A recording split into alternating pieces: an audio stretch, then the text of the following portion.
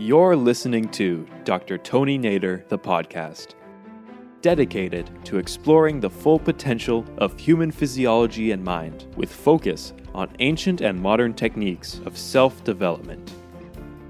Spend some time with Dr. Nader, who is leading the way in the science of consciousness, and begin your journey to better understanding the relationship of mind and body, consciousness, and physiology right now.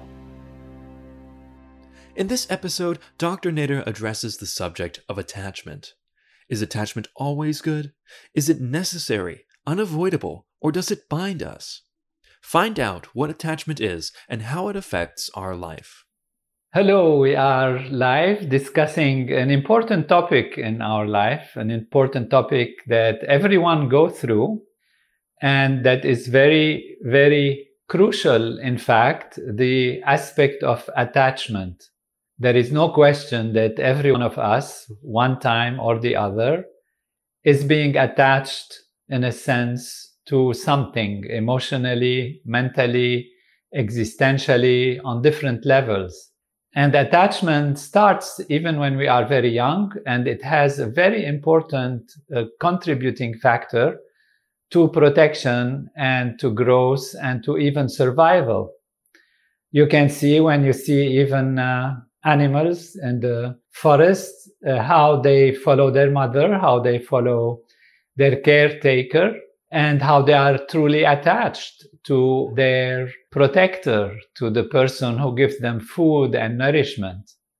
Humans also have that, and attachment has been studied quite a bit scientifically and psychologically, how kids, when they start, the newborn, first have no sense of attachment, and then they build a bond with their caretaker, their caregiver, and then gradually they attach to one person. At one point in their growth, they have kind of ambivalent. They go back and forth between different people who give them their needs, mainly food and comfort. And then they choose and select a more important person that they acknowledge as being their nurturing person. And the research has shown that it is not just about food. It is mostly about comfort, about being protected.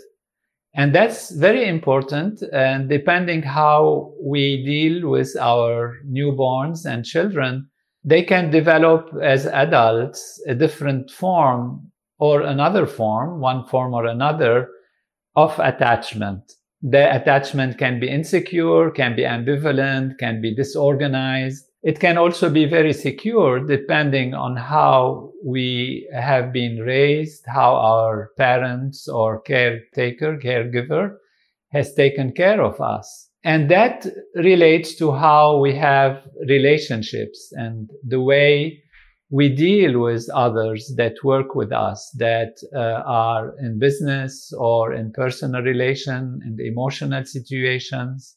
And that extends also to our attention and interest on the different things that we start associating with ourselves, with the protection of who we are.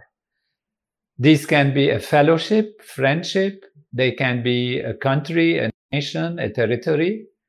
We know that even in animals, there are territorial limits that have very important effect on the survival and where they can protect their offspring and grow with them. And that is even in the nervous system present there, territoriality.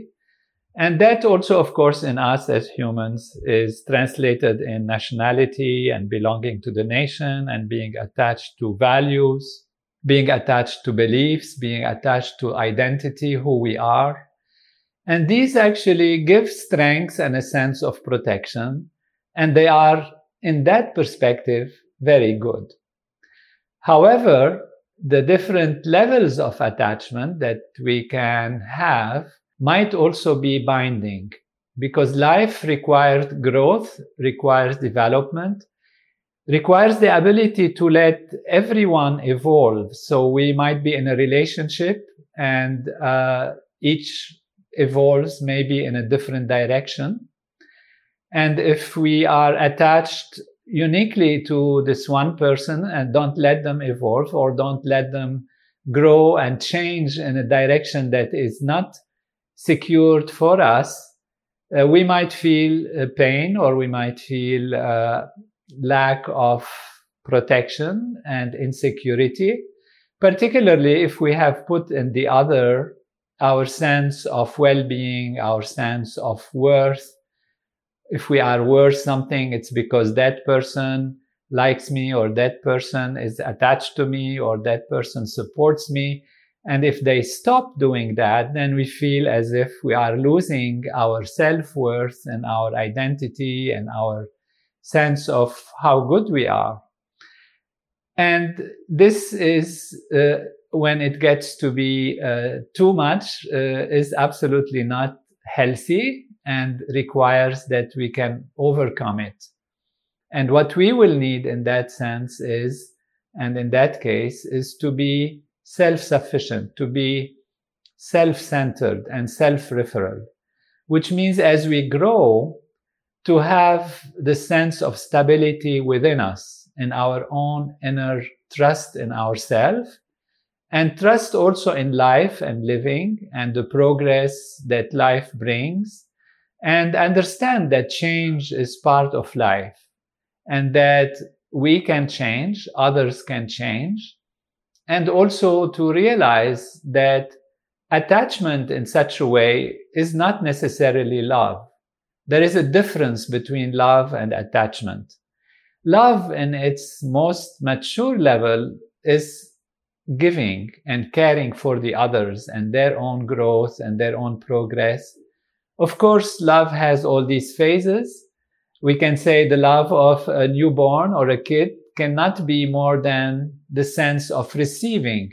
So if you love is somebody, you love your parents when you are a kid, you have no other choice but to think that they give you food, that they give you protection, that they give you what you need, they embrace you.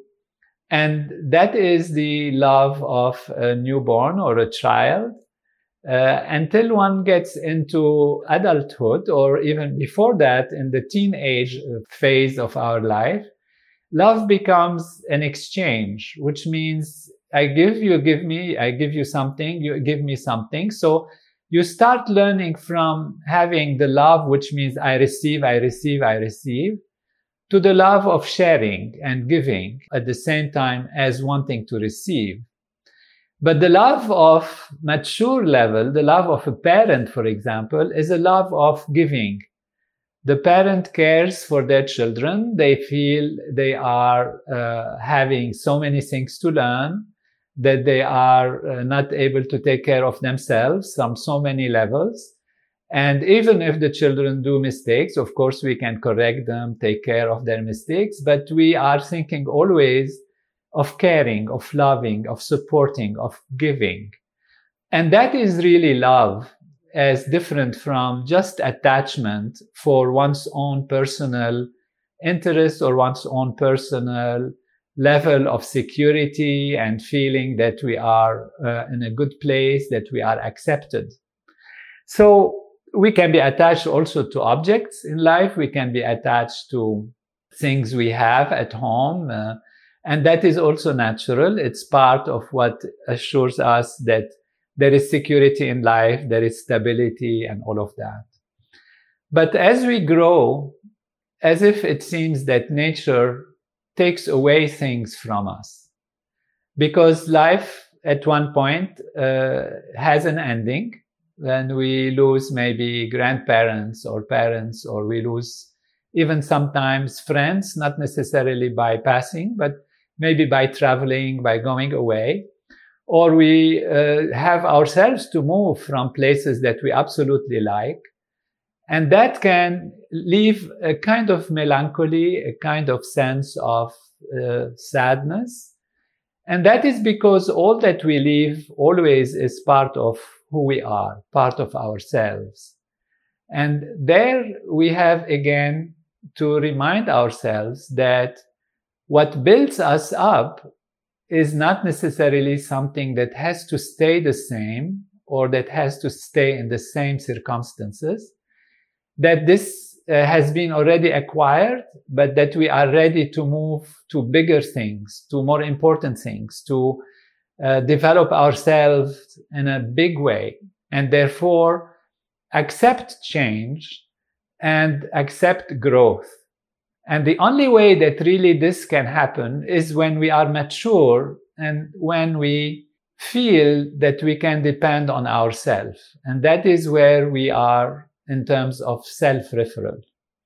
Self-referral means anchoring our life in our inner self. You know, the old wisdom, know thyself, is not just a question of knowing your qualities, your shortcomings, etc., but to know the infinite stability and strength that is within us. To know really that we are absolutely infinite, unbounded. And that takes us to a consideration which is beyond the surface value of identification with our nationality, our name, our profession, our relations, to really knowing we are the unbounded field of pure consciousness, pure being, which is truly who we are in our inner self. We often talked about our mind, our consciousness, as being like an ocean on which there are waves. So on the surface, there are waves of the ocean. And if we attach ourselves to these waves, they will go and come, and we will feel that life is insecure and unstable. And that would be because we forget that we are truly the ocean. And as the mind settles down towards one's inner being, one finds that deep within is an expansive, unbounded ocean, which is the source of all that there is in the outside, the source of all creativity, of all intelligence, of all peace and happiness and harmony in the outside. And if we anchor our life within ourselves, in that ocean, in the depths of that quiet, infinitely peaceful ocean, then we can go through trials and tribulations while maintaining our inner strength and stability. And we are no more subject to the outside values, the changing values of our reality, which is always the case in the field of the relative. The field of manifestation is a field of continuous change, days and nights and seasons and lifetime after lifetime, and people moving and changing and having their own opinions. And they might sometimes be in a different mode or mood, and we interpret it differently because we are attached to their smiles, to their feelings, to the way they describe things and describe us. And therefore, we are always dependent on the outside, attached to the reinforcement from the outside. There is a writer, Jean-Paul Sartre, in French, who said, hell is the others. What he meant is that we always look at ourselves through the others, and therefore we are always depending on their feelings, their emotion, their look at us. Of course, he was an existentialist and looked at life as a constant death and a constant transformation.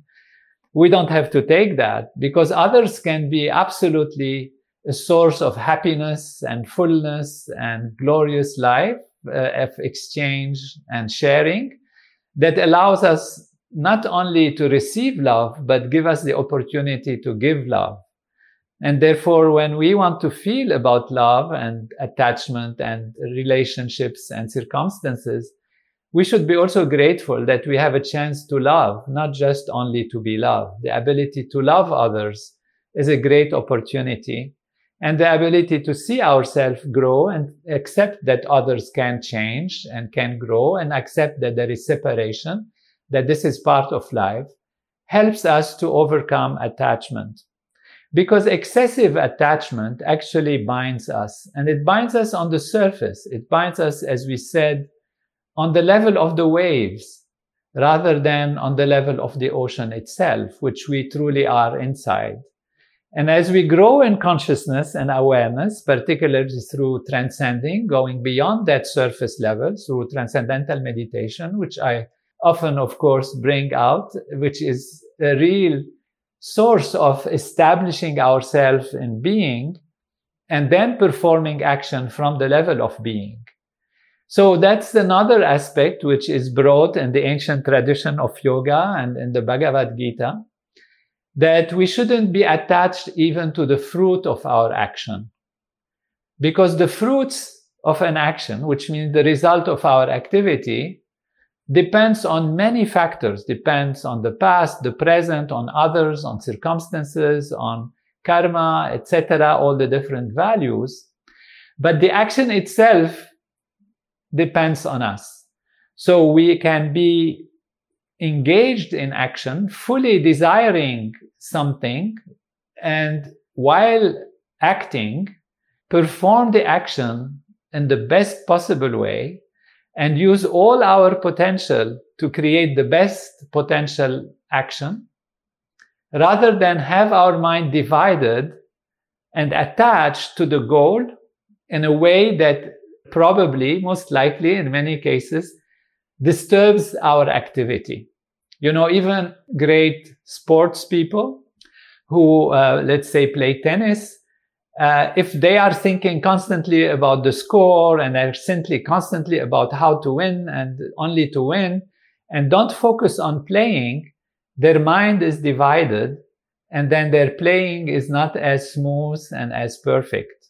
Therefore, even when we are pursuing great goals, we want the goal, of course, we desire the goal to happen, but let us put our attention on the action to achieve the goal, and then be free from what comes out. It can come out exactly as we wanted, or it can come out differently.